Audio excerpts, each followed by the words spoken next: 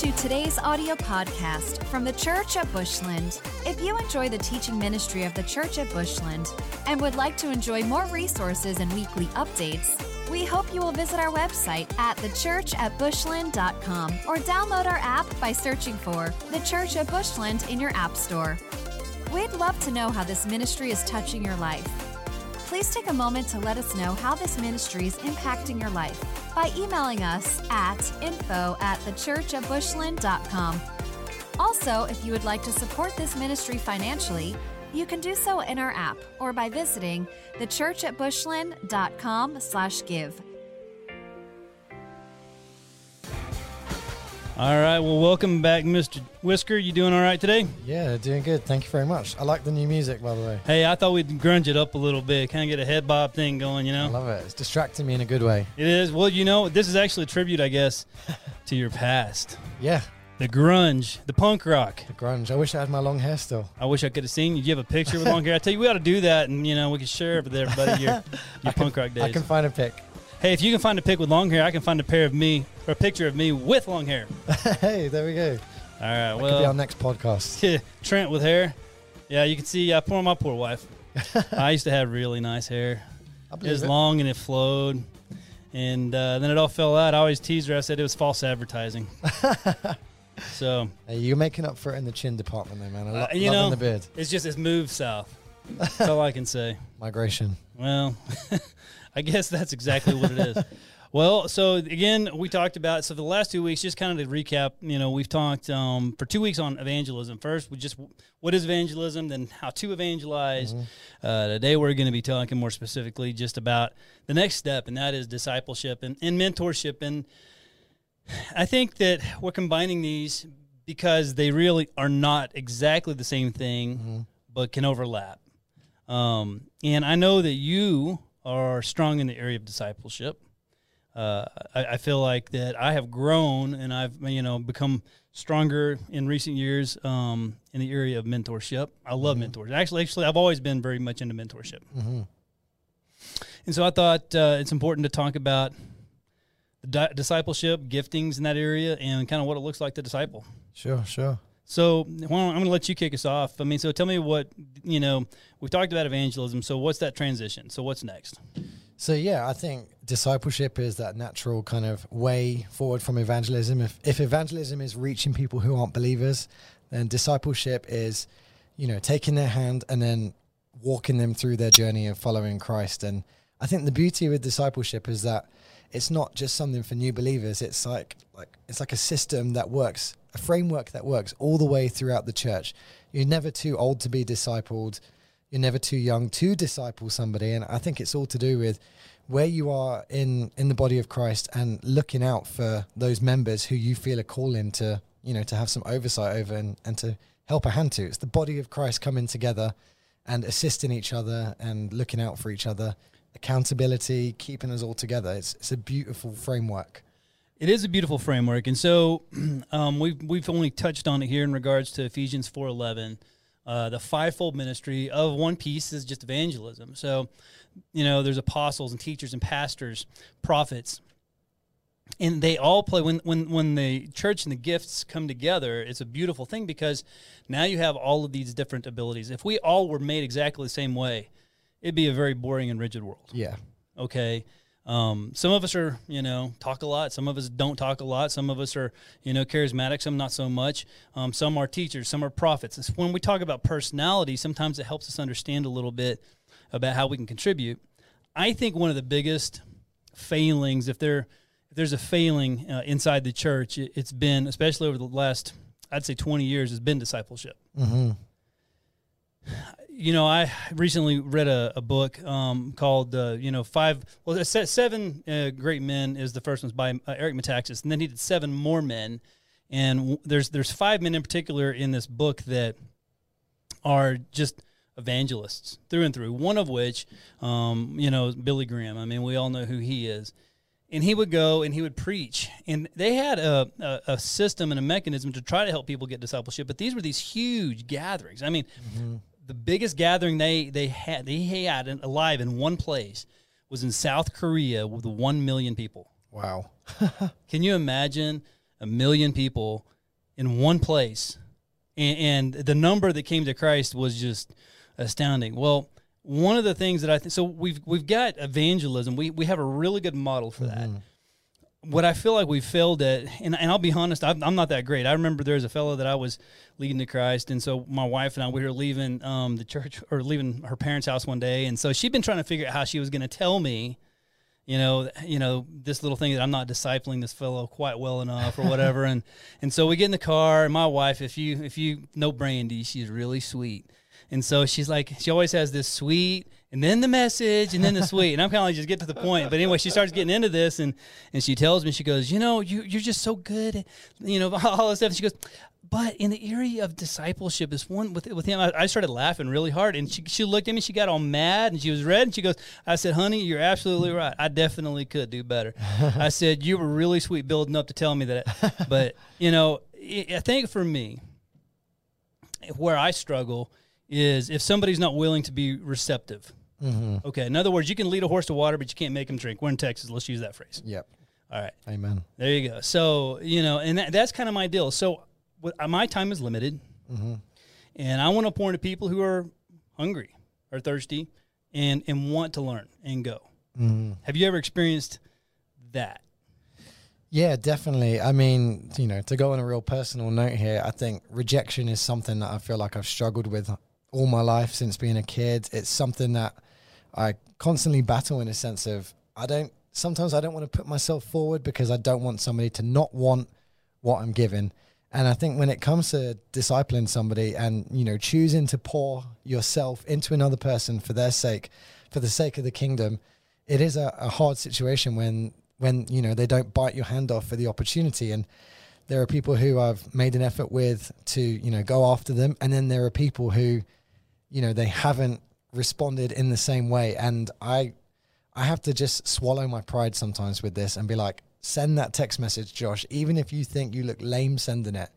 And even if it looks like you're making too much effort than a cool person should do. No, I get it. Do it. Do it because you're doing it for them. I mean, even now within, my role here within the church here, working with young people, I have to swallow my pride sometimes and be like, okay, I'm offering myself out and maybe I'm not being received in the way that I would feel like I deserve to be or want to be. But this isn't about me and my ego. This is about a big brother looking after little brothers or a father looking after sons. I mean, it's exactly what it is. I will say this. The enemy attacks us anytime that we go out and we pursue building the kingdom. So true. Okay. And I can't tell you how many times I've laid in bed and at night and I'll wake up and the enemy will be coming at me and say, oh, you shouldn't have sent that text. You sound just like a doofus. Or I mean, have you ever, what I'm saying? Yeah. And so I think a lot of times the enemy comes and we second guess. So we have to know exactly what that is. Mm-hmm. The Father's voice is never shaming or condemning. It's always love and grace. Mm-hmm. But the enemy shows up to try to shame us, to embarrass us, and to put any type of fear in us. Anytime that we experience that, we know, hey, we must be doing something right. Yeah. In the area of discipleship or mentorship, we're going to talk more about in a minute, I think that you have to be willing to put yourself out there. Yeah, and I think you really hit the nail on the head in saying that discipleship is an area in which the church struggles because the church in the West has got a spectatorship problem. We show up to church and we see 10 contributors on the stage. Actually, I remember somebody said people in America, they don't say contribute, they say contribute. Contribute. Yeah, but that's all right. It sounds better. Yeah. I like it. When I go to the UK, I'll try to say contributors instead. We got 10 contributors on stage in the worship team, the preacher, the announcements, and then we've got 500 spectators, and people show up like it's the theater. They're like, oh, I wonder what songs we're going to do this week. I wonder if the message is going to be good this week. Whereas the church to me is a gathering point for everybody who is a contributor. Everybody in there has a role and has a part to play.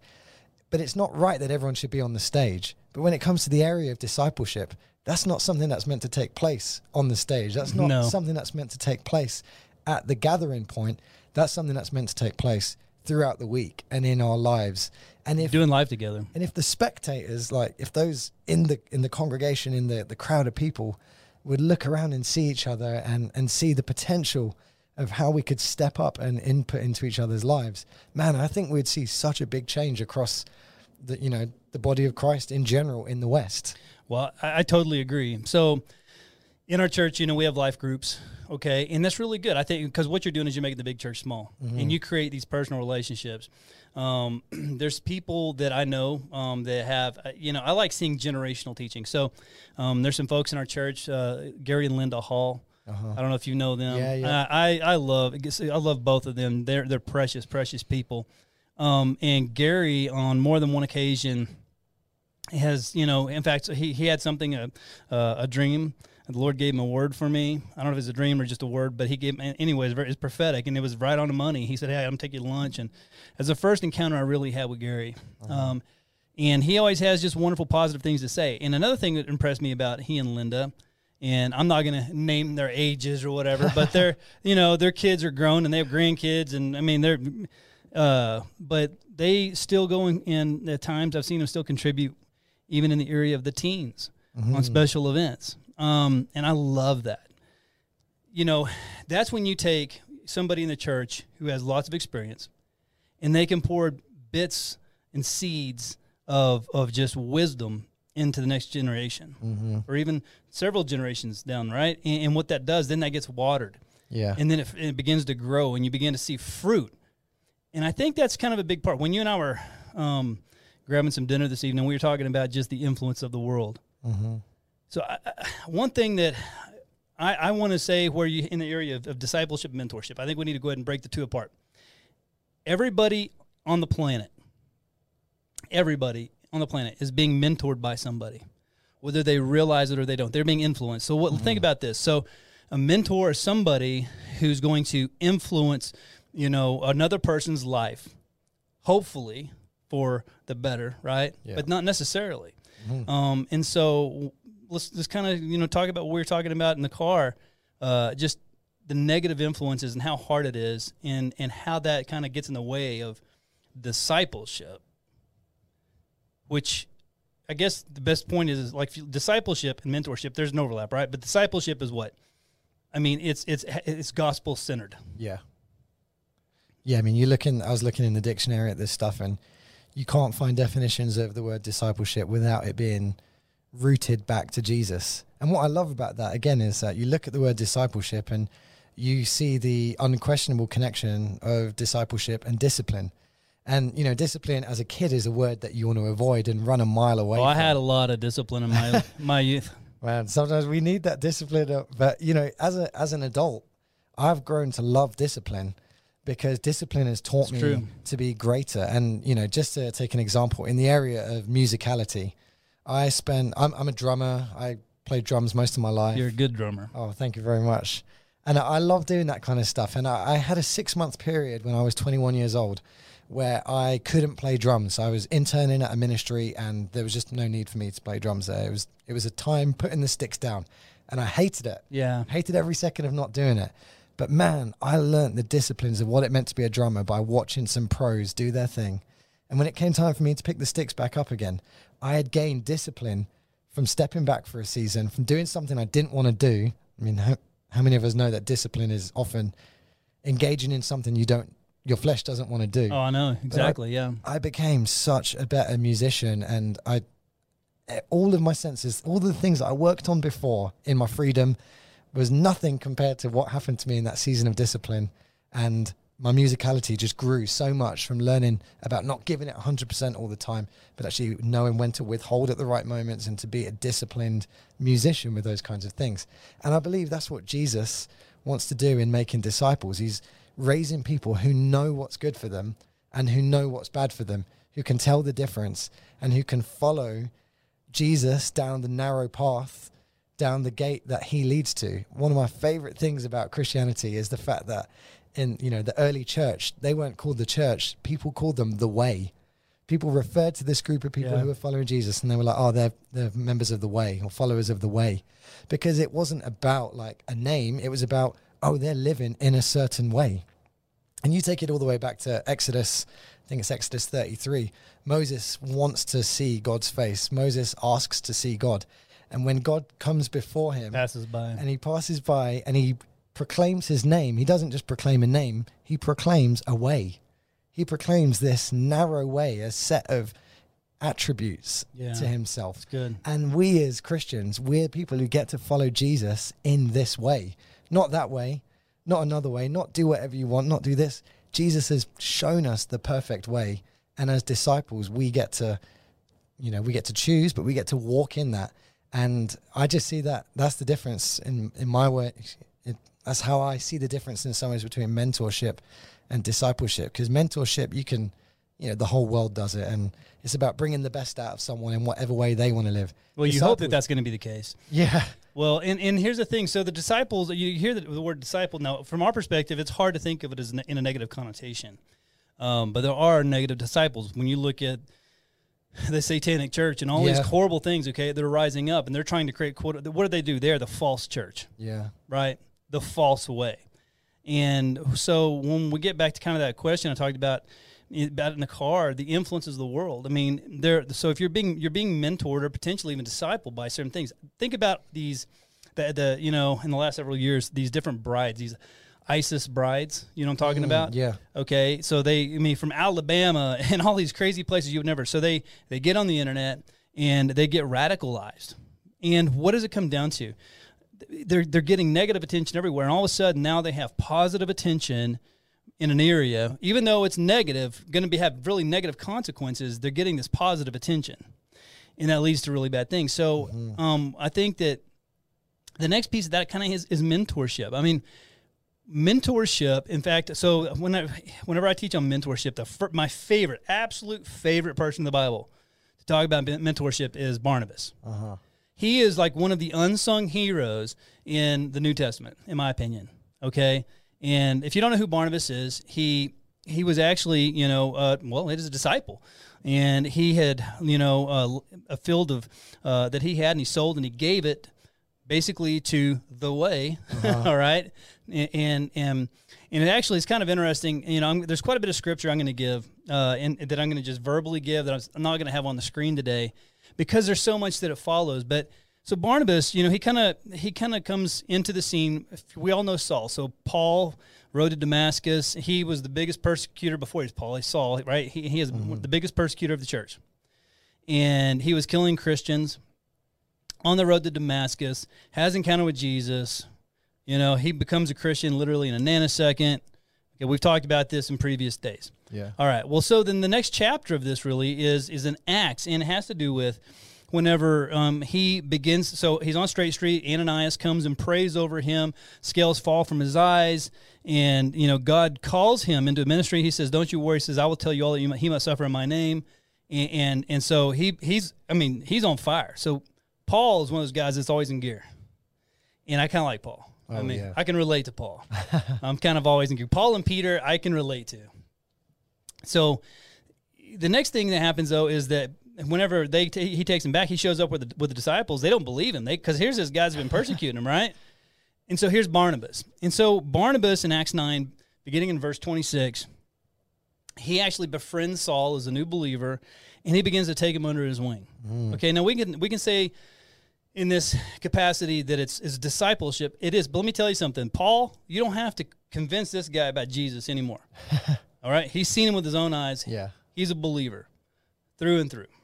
And so the next thing that has to happen, though, is he has to learn how to operate in this gift. Well, they're in Damascus. I mean, here's Paul, he's going out there and preaching. I mean, he's doing it. Well, they go back. Nobody wants to have anything to do with him. In fact, so Paul's whole ministry could have just been overwatched because nobody wanted to touch the guy. But Barnabas goes and seeks him out in Tarsus. And so from Acts 11, 25 and 26, there's a number of years that go by here. And I think they go and they organize leaders in prayer and fasting and decision-making.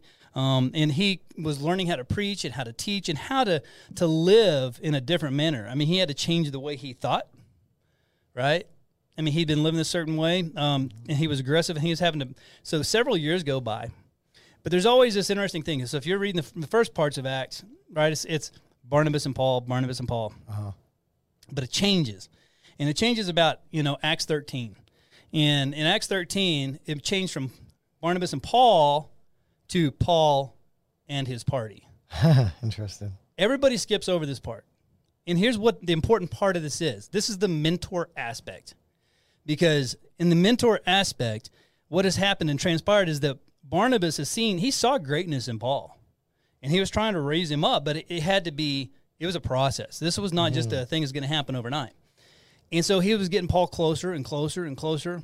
And when he saw that Paul was ready to take the reins, here's the sign of a beautiful mentor. He said, here you go. There wasn't any, jealousy or anything else. He said, all right, now it's time for you to go. Yeah, like John and Jesus. Absolutely. The Baptist. So exactly like John the Baptist and Jesus. And so what happened then then Barnabas, he stepped back, but he was still there. Mm-hmm. And they were doing missions together. It's interesting. There's a whole lot more to that. And when I teach, there was a little bit of a falling out and then a rekindling later. So, and had to do with Mark. Okay. And because we don't realize sometimes in the scripture how young these disciples were. Yeah. Okay. Have you watched The Chosen? Oh my goodness. I've cried through The Chosen. Oh, yeah, I watched a bit of it. I mainly just cried, but I watched it as well. I can't help it. You can only watch so many, then you get all stopped up and stuffy. No, it's true. In fact, there's several of them that were incredibly powerful to me. The way Matthew was portrayed. Oh my goodness, yeah. And probably some of his, autistic issues and things of that nature. We don't know. But I thought it was an interesting portrayal of just maybe his giftings. Yeah. But one of the things that I think they're doing well is showing the age of some of these people. But one that I think that when you really kind of get into the scripture and you start trying to break down ages, whenever the falling out, so Paul, he was angry when Barnabas wanted to bring Mark along, and Paul said, "No, I'm not doing that because he'll bail at the first sign of trouble." And what had happened is that he had been with him in Pamphylia. Is that right? I think that's the name of it. But anyway, they were on another mission, and Mark, he was 3 generations deep in faith. Mm-hmm. All right, but he may have only been like 19 years old. And they go to I think it's Pamphylia or whatever. If I'm getting that wrong, just tell us in the comments. Yeah, I'm going to turn the comments off. But anyway, but in this area, it was very demonically oppressed, and they only have one convert. And in that season, Mark's like, I'm going. I don't know if he was just tired, just young and missed home, or who knows, right? And so what did is Paul just saw that as a sign of weakness. But if you fast forward, okay, so Barnabas, that's where the hiccup was, but Barnabas saw the same greatness in Mark that he saw in Paul, and he wanted to mentor him. Mm-hmm. Mark was already a devout follower. And think of this. Think about who he was, all right? He is a disciple. And here's Barnabas coming along, more mature, all right? Mm-hmm. And he says, I'm going to mentor you now in how to use those gifts. Mm. What's interesting, though, just so that you can see it wraps up, and things do resolve in the scripture, in 2 Timothy 4:11, Paul writes, he's writing to Timothy, and he has Luke with him, and he tells Timothy, hey, go find Mark and bring him to me because he's important for our ministry, for my ministry, to complete my ministry. Mm-hmm. Anyway, so I think that in the area of mentorship versus discipleship, I think, is ongoing in regards to helping them in their faith and growing that faith. Mm-hmm. But I think sometimes mentorship is a broader spectrum. Mm-hmm. Would you agree with that? Yeah, I'm with you. Have you had any mentors? So let's just talk on that. Have you had any mentors in your life that come to mind? Oh, yeah. I've had a really powerful experience when it comes to mentorship. When I was 18 years old, I interned at a ministry in London, and part of the deal of me being at this ministry for a while was one of the leaders had to mentor me. Well, Mr. Prideful, Mr.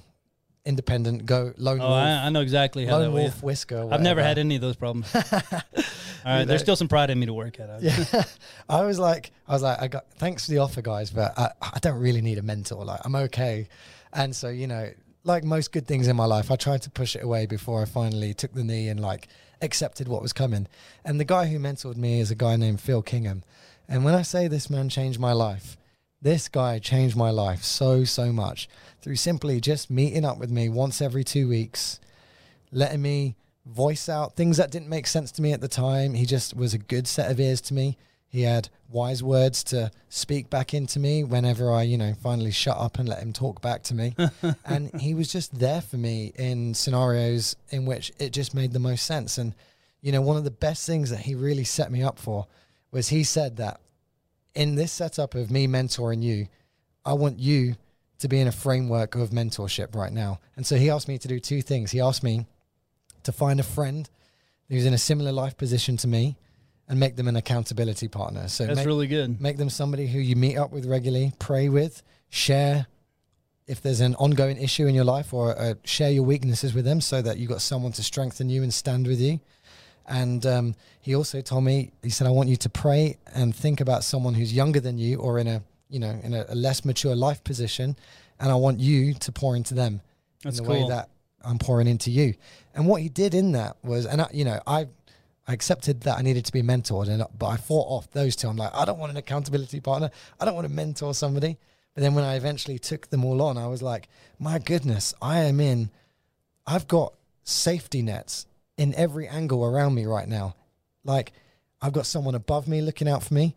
I've got someone to live for below me, someone to input into, someone to have a reason to do the right thing. That's really good. And I've got someone beside me to look to and to see how their journey's going and to stand with me in mine. And I was like, man, what can go wrong here? I'm covered in every sense. And it was all through this idea of mentorship, which made me puke at the beginning and then made me realize I don't want to live without this for the rest of my life. I finished that year of him mentoring me and I begged him and said, Phil, please, could we carry on doing this? And he very graciously agreed to carry on. And so he's still my mentor to this day. That's really cool. We still talk, and especially when I'm in London, I will hit him up and voice everything that is ongoing in my heart. And I just know he's got the right thing to say into me. And I wouldn't be where I am without his input into my life. And that fires me up to want to be that to other people.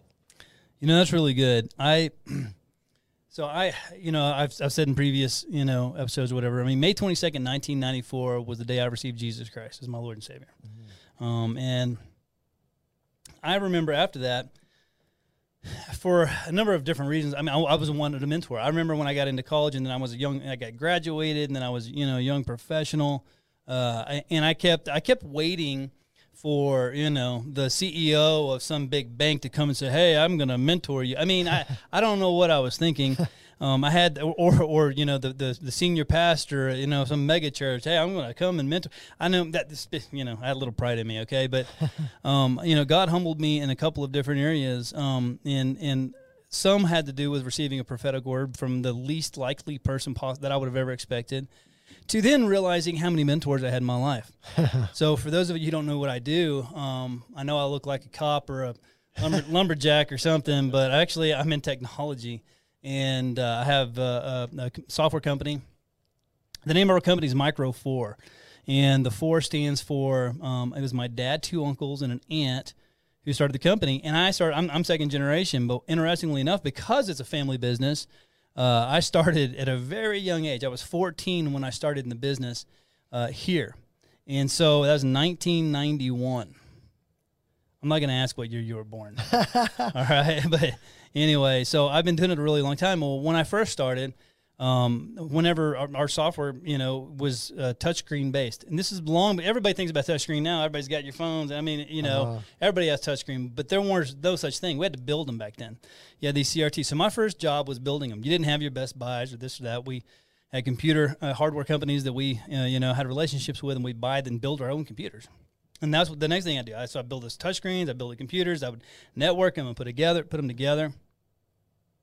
And so my aunt and my uncle, he taught me how to do these things. And then I had an aunt who would come along, and she would sit with me as I would build all these things up. And then I had another uncle. When I got further, I started doing software development. And he was my first boss, and my dad was always in there. And then eventually they raised me up. And then when I got to a certain level, they said, all right, then I took the reins and I ran forward. Mm-hmm. And I didn't realize, and what's interesting about my situation is that there's 4 people in that particular example I gave. I have other mentors in my life in other areas, but those 4 people each had different giftings. Uh-huh. And they each poured into me, I would say, in very many equal parts. And it gave me a completely different perspective in the area of the profession and the business of what I do, but also personally. Wow. I have just, because some of them are very gifted in finance and others are gifted in just all these different areas. And it was just, so they had a very big impact on my life. Uh-huh. And I love the way that you say that, because the word that comes to my mind when I hear that is like apprentice or apprenticeship. Absolutely. And it's very much that. And that's a really a word that I love to kind of like use as a paraphrase when I think of the disciples. Is I see Jesus picking a bunch of apprentices to come and take over the family business. And you know, one of my favorite things, again, like early church type stuff, is they were called the way, but the word Christian, you know, I hear some translations and ways to understand that is to hear it as little Christ. People became called Christians because they were like, oh yeah, they're little Christs, they're small Christs, they're like that's exactly Jesus right, Christ who went before. And I'm like, that is what it means to follow Jesus, to be like him. And when we are discipling others, when we are mentoring others, we're inviting them into that apprenticeship, into this family business of God. Like, I think it's John 5, where Jesus talks a lot about, it's John 5 or John 10. Jesus talks a lot about, you know, no longer do I call you servants, but I call you friends. And from reading those scriptures, I've just received so much life in understanding that, like, Jesus hasn't promoted us out of servanthood to friendship so that we don't have to work anymore. He said, I believe when Jesus says that, you're going to check me out here. Hopefully I got it right here. John 5 or John. It's after the vine and the branches. Yeah, so you keep going. I didn't want to distract you. Keep No, going. you're good. And what I see out of this is that when Jesus is saying, like, no longer do I call you servants, but I call you friends, he's not saying that there's no longer a job to do and you just get to be my mate and, you know, now we can sit back and watch the little ones take care of everything. It's like Jesus is saying, come and join me in the family business. There's a place for you in this family, no matter what you bring, no matter what you don't bring, no matter what value you think you do or don't have. There is a place for you. But there is a job to be done. And I value you for what, and like he's basically saying, I don't want you just to do nothing. You're not just a trophy to sit on the mantelpiece. I want you to partner with me. I want you to come and join me in my work. And when you look at the dynamics between, you know, God the Father and Jesus the Son, you see this incredible like connection between them and how they're tag team in this work with, you know, through the Holy Spirit as well, in that Jesus came to reveal the Father. Jesus came to reveal the Father's heart and was sent by the Father to do his work, almost as the first apprentice, like the first disciple in some ways. And the way that Jesus extends the invitation to us and says, you know, he ascends to heaven and he says, I'm giving you the Spirit. You're going to do greater things than I've ever done. What faith? Well, I remember that. So, I mean, that is what faith, you know, in The Chosen, okay, I think is actually episode 1 of season 2. It's the thunder. The Sons of Thunder. The Sons of Thunder, right? Okay. I might cry again, don't. I know, but what it's interesting, they're waking up one morning and James, you know, and John, they're like, you know, hey, so he said someday I must go.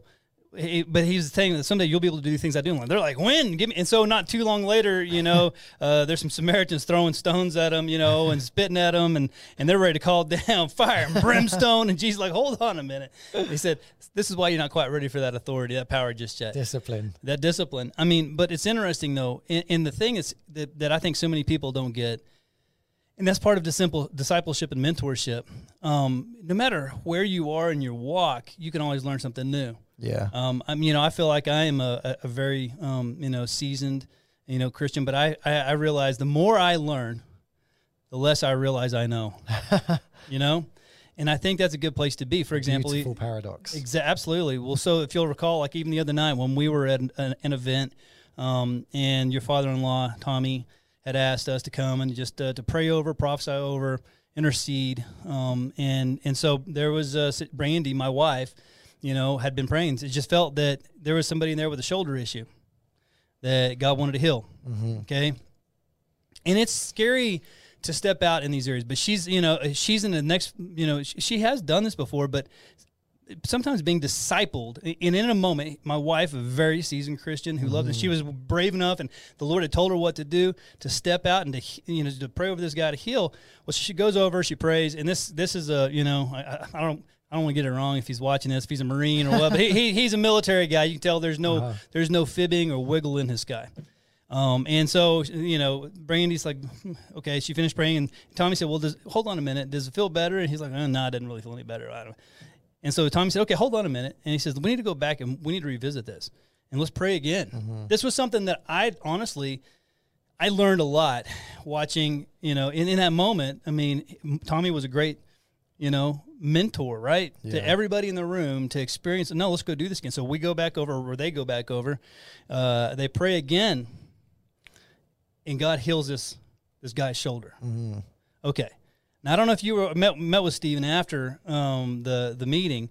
Well, he came up to me, and we barely talked before, really. But this dude, he was piping some voltage. His faith meter was at 100. And had Tommy in that moment not done what he did, now that was very pastoral. Yeah. Okay. But also, it was in that moment. It was also he taught. I learned something. Mm-hmm. That was a mentoring moment in that area, right? And I think that when we're bold and willing to step out, okay, yeah, we're going to hit some branches on the way down and up or whatever, okay? We're going to have some bruises and cuts, and we're going to fall down. But we have to put ourselves out there and be willing to, and here's the thing. You mentioned earlier that, your mentor asked you to go and mentor somebody maybe that was younger. Interestingly, I've actually mentored people. So mentorship is something that I got into, and it was very serious about mentoring other people about 10 years ago. Ish, maybe more now, 15. Okay. But anyway, and there was a group of people that were going through recovery, and they were in this program. And I knew that for them to get to that next phase, these are some people that were strong in their faith, but they need to have mentorship. And so I wanted to make sure that, well, anyway, some of the people that I mentored were 10, 15 years older than me. Wow. And they even called me their mentor. I didn't set it up that way. It just kind of happened that way.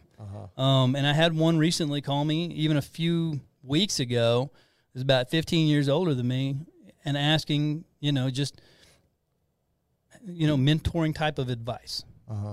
So I think that it's one of those things that we have to just kind of be willing to do. Now, you said something earlier that I think we need to circle back around as we kind of start wrapping up, and that is, it is time intensive. Yeah. Right? So Jesus, he couldn't disciple the whole world. Yeah. I mean, he's God. He could have done anything he wanted to, I guess. Let me rephrase that. He could have done anything he wanted to. But here's what he did. He knew how much each of us would get out of pouring into somebody else. I have learned so much more in my life teaching than, as you mentioned earlier, spectating. Yeah. Okay? Teaching holds you to, in fact, the scripture is very clear on this, holds you to a higher level of accountability. Yeah. But it's okay to not know all the answers. So when Jesus, what he was doing was modeling what we needed to do inside the church. When we talk, like our church is an Acts 2 church, and that is go out, be the feet and the hands of Jesus, and create disciples so that they, in turn, right, go and build. Yeah. So it's not about finding a bunch of people to disciple. Jesus, he took 12, all right, and he discipled them well. Yeah. And he raised them up, and he replicated what needed to happen for the church to grow. So here's what you have to do to grow the church. And I think that's maybe something to circle back around on, kind of, your thoughts on that, because I think that's what we need to do, is to find a way to just help even one or two. I've heard someone who shared with me before, if every believer on earth took 3 people and were to disciple them, concentrate on a non-believer or something like that, we would see such rapid growth in the kingdom just from the humble thought of taking 3 people and then those 3 people then going on to take those 3 people. And I think for me, the big principle of this comes down to what it was when it comes to evangelism. It's about willingness. It's about taking a risk, and it's about putting yourself out there and not being afraid of what the consequences are. I look at people across the church in general, like back in my hometown or anywhere, and I'm like, there is so much untapped potential sat on the chairs of our churches. I agree with that. And I'm like, people often don't feel qualified to mentor someone or to take someone under their wing because they, their self-esteem issues, they don't think they're great enough or whatever. But I'm like, man, each person's gifting might just be the key needed to unlock something in someone else's life. My mentor, a guy, Phil, his name was, he had the right keys for my heart, and in a way that maybe someone else didn't. If we would all sit down and pray and just think, who can I be a big brother to? Who can I father? Like, one of the most powerful mentoring experiences I've had is somebody who, if he knew I was referring to him as a mentor, he'd probably laugh at me and say, I never mentored Josh. I just, I'm just a dad, and I just looked after him. It's one of my best friend's dads. He just took extra care of me in a season of life where I was living far away from home. And I cannot tell you how much that impacted me. as a fully loved 2-parent home, grown up in church, pastor's kid. Yeah, I get it. The love of this guy in my life affected me so much. And I came out of that thinking, man, if I had no real dad, that guy might have just saved my life in doing that. Who in our church community, who in our sphere of influence can we just go and make an effort to put an arm around? Be that big brother, be a father, be a mother, be a big sister. I think what you just said is really significant because I have had people that I've just not even quote unquote necessarily mentored, but I've been an example to. Mm-hmm. Okay. And young people, and then their parents later would tell me years later that 8 years later, in one case, I was 6, because they were through college at that point. And I remember them, I made an impact. And I was like, wow, sometimes you don't know. You don't know the impact that you're having and the influence that you can have. I know in that case, I didn't even think that kid was listening, you know? So you just don't know. And I think that you're absolutely right too, that, you know, your circle of influence is so much bigger than you think. Yeah. You know, the world tries to say, you know, the enemy knows that people are influential. Otherwise, he wouldn't be trying to whitewash the world and say, you know, getting rid of the pink aisles and toy stores and everything else, because, you know, they're trying to influence negatively when, you know, just influencing, you know, simply in the direction of this, the truth of this, the peace that comes with it, and teaching somebody else how to live in that peace, you know, is a beautiful and a wonderful thing. It's a gift. Yeah. And I also don't want to get caught up in the formality of a title when it comes to being a mentor. Or I agree. Yeah. I would say the young people who I would consider myself that I've mentored and sown into, I wouldn't expect any of them to say, "Oh yeah, Josh Whisker, he's my mentor." I'm like, I don't want them to say that. Like, I just want them to. I'm just going to pour into them regardless of what they see me as, and you know, I just want to let the fruit speak for itself, you know. And so I'd say again, in encouraging people to go ahead and just start discipling people, start mentoring people. Don't be like, "Hey, I want to be your mentor," or don't be like, you know, "I would like to mentor this," or that. Just do it. Just if you see a gap, fill it. Well, you know, what's interesting is it doesn't even have to look like the environment you're thinking. You know, heck, man, I know people who really like to go golf. I mean, it's not that I don't like it. It's just, I mean, I can cuss in about 15 different languages when I go play golf. So I try not to get out too much. But, you know, so if you're big golfers, I mean, maybe you can go and mentor, you know, just that's a great time because you're in carts, you can play, you're recreating. Yeah. It's something you may be going and doing already. And you can speak a little life. I mean, if you're 18 holes, it's a 3-hour deal, man. I mean, you're going to have opportunity to say something. Working out. I like working out. I have guys in my gym. I have a gym there at my place at home, and I have guys in. We'll work out. It's amazing how you can bond over, you know, lifting heavy things, you know, and whatever it may be. I mean, if you know, a sewing club, or I don't know, I'm going to get something else. You're so sexist. Hey, it could have been dudes having a sewing club. I don't know. Okay, but I'd love to see you mentor in the sewing club. Hey, dude, my great-grandmother, when I was little, my great-grandmother and my grandmother both taught me how to sew. I can sew. Respect. All right. Didn't see that coming, did you? No, I didn't. All right. Curveball. See? But anyway, you know, whatever it is, I mean, if you have an interest, sometimes that gives you an opportunity. In fact, that's the way it was in older generations, is that the older women would teach the younger women everything. I mean, from how to prepare meals and to keep a home and to raise children. And not only that, it was a community. Yeah. And so it wasn't necessarily them calling each other mentors, but that's exactly what they were doing. And it's like what we were talking about last week. It's finding common ground. It's taking the scriptures of becoming all men, you know, becoming all things to all men. Like, if you see an angle that you can take some, you know, that you've got some authority in and that you can take advantage of, not in a bad advantage is a bad word. No, I know exactly. Capitalize. If there's an area where you're like, I have an interest in that. Capitalize can be a bad word now too. Yeah. Oh man, I'm gonna get cancelled for everything. If you can do something good, how's that? I might. Oh, yeah. If I get cancelled for that, then I'm in big trouble. Yeah. Just finding something, as you say, golf, working out.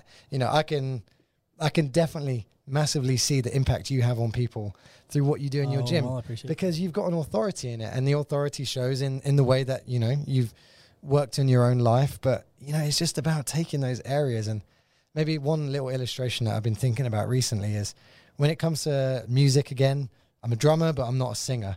But whenever I'm in church, I love to try and sing harmonies to what's going on. I do the same thing. Not because I'm good, but because I like the challenge. Ask my wife. And what I've found is that if I try and sing a harmony before it's been sung by the singer on the stage, I cannot for the life of me find it. But as soon as somebody on that stage jumps into that harmony, I follow it, and then I can't find what I was doing before. And what I've noticed in that is that the person who's a singer who has that God-given talent, they've got an authority to lead. And because I was willing to follow them into that, I'm now doing something I'm not capable of doing because of them leading the way. That's a good illustration. And I'm like, when it comes to mentoring and discipling, find those people who you know are in that younger life space than you. And as you say, that doesn't have to be age. That can be their walk with God. That can be, all kinds of life. It's about authority. I mean, Timothy was young, right? And he said, and Paul would speak to Timothy and say, don't let age be a factor, a limiting factor for you. Is walk in the authority in which God gives you. Mm-hmm. Paul, again, he was a great mentor, but that's why I always go back to Barnabas. Okay, because Barnabas, he mentored Paul. But I think this is a good place to kind of sit. I think that one, if you're out there and you're one of those people that you've never had a mentor, and you're looking for mentorship, I would say don't be afraid to ask. If you have somebody who is in your life or in your spectrum that you feel like could actually be a positive influence in your life, I'd say go for it. Yeah, I agree. I know that's happened in our lives before, specifically in my wife's life. So we have 5 kids, and there was a situation where there's somebody, their name just kept coming up until God introduced us, and they're good friends. And so I would encourage you. The other thing is, don't be afraid to step out and actually have, the courage to say, hey, I'm going to help somebody. I want to make sure that, I can pour what I've learned into somebody else. Mm-hmm. I think there's just such a great opportunity. You think you're going to bless this other person, I promise you'll be more blessed than them. It's usually the way it is. That's so true. So anyway, I tell you what, man, it's been great having you here. Hey, thank you so much for having me. And we'll do this some more. But I tell you what, we have a couple of episodes coming up. We're going to talk about some interesting, maybe even controversial topics. We're going to get into Sodom and Gomorrah's spirit. We're going to talk about some neat things regarding the flood and maybe some of the current events that are going on. So anyway, we've loved having you here. We look forward to seeing you next time. See you next week.